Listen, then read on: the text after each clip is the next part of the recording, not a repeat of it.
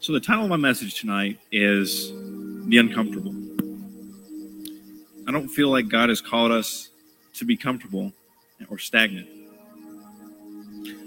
I recently read a good book, and I'm going to read a little snippet out of it. The book is called Own Your Past and Change Your Future by Dr. John Deloney. He's a radio host for Dave Ramsey, and he's got a whole mental health radio show on that network. In this book, he talks about you choose who you let in your circle, and you choose who you let affect you and hurt you. He said, just picking up in the random excerpt of this book, he says, what my classmate said to me next changed my life. It helped my marriage, my friendships, and my spiritual life. What she said to me changed me. She said, your clients don't get the type of access to you. They don't get to have permission to hurt you. You decide who hurts your feelings, John. I laughed and rolled my eyes, but inside I felt flushed, alarmed. Defense mechanisms were kicking in. No way. She kept saying, you get to decide who hurts your feelings. You get to decide who pierces your heart, frustrates you, and annoys you. People can take away your livelihood, your possessions, and even your life. But you get to choose who hurts you, not your clients. So it's like my heart is a little box, I said, poking at her a bit. And I get to choose who I allow in it? It sounds kind of cute. Exactly, she answered, not laughing back. You choose. How many people are in your box? I don't know, maybe 4, maybe 5. I laughed again. But it was all a show. What she said was already boring a hole deep into my inner core as I rode home on my bike. So you choose who you let in your circle and affect you.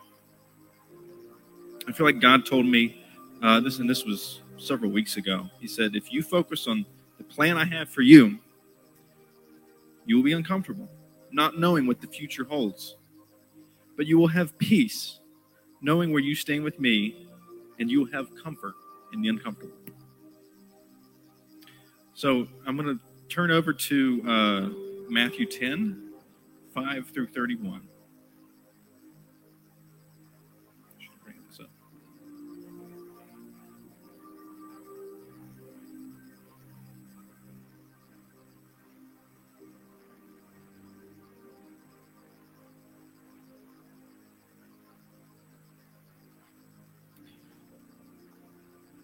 These 12 Jesus sent out, instructing them, go nowhere among the Gentiles, and go now here among the Gentiles, and enter no town of the Samaritans, but go rather to the lost sheep of the house of Israel, and proclaim as you go, saying, the kingdom of heaven is at hand. Heal the sick, raise the dead, cleanse the lepers, cast out demons. You've received without paying, give without pay. Acquire no gold or silver or copper for your belts, no bag for your journey, or sandals or a staff. And whatever town and village you enter, find out who is worthy in it and stay there until you depart. As you enter the house, greet it. And if the house is worthy, let your peace come on it. But if it's not worthy, let your peace return to you. If anyone will not receive you or listen to your words, shake off the dust from your feet and leave the house or town. Surely I say to you, it will be more bearable on the day of judgment for the land of Solomon and Gomorrah than for that town. Behold, I am sending you out as sheep in the midst of wolves. So to be wise as serpents and innocent as doves. Beware of men, for they will devour you over the courts and flog you in their Sadducees. So I really feel like what he's saying is, I'm calling you to go out. I'm calling you to go out where it's uncomfortable. I feel like he's saying, go out in the places where my word is not there, where people have not heard of me. Go out to the bars, go out to the areas that are unsaved and speak my word, which can be very uncomfortable because that's not what we're used to. We're used to hanging around people that are like-minded and believe the same things we believe. And I believe there's a place for that, but I believe we also have to be uncomfortable. So I was reading up some scriptures of just what it meant to follow God. Luke 14:25 through 27. Many of you were traveling with Jesus. Many people were traveling with Jesus. He said to them, if you come to me, but not leave your family, you cannot be a follower. You must love me more than your father and mother, wife, children, brothers, and sisters, even more than your own life. Whoever will not carry the cross that is given to them when they follow me cannot be a follower. So that means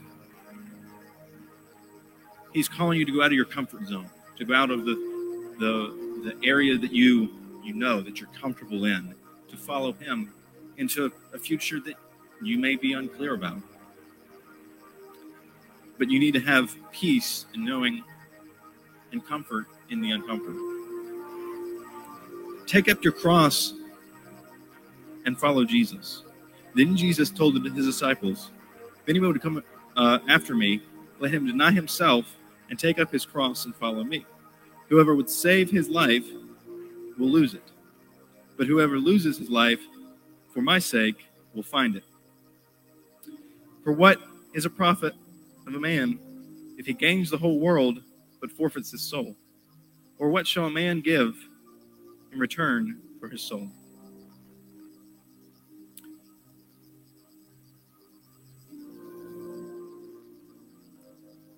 Rejoice in hope, be patient in tribulation, be constant in prayer.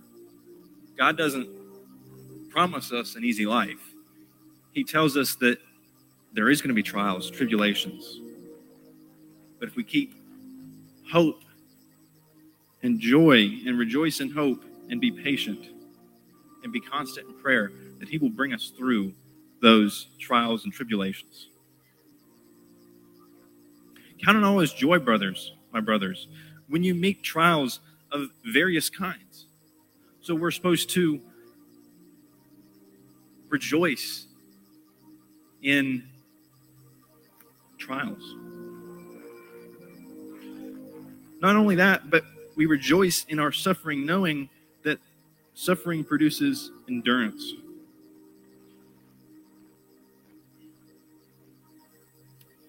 If any man lacks wisdom, let him ask God, who generously gives it without reproach, and it will be given to him.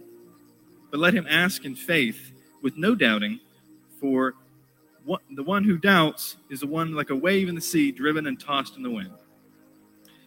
For that person must not suppose that he will receive anything from the Lord, for he is double-minded and unstable in his ways.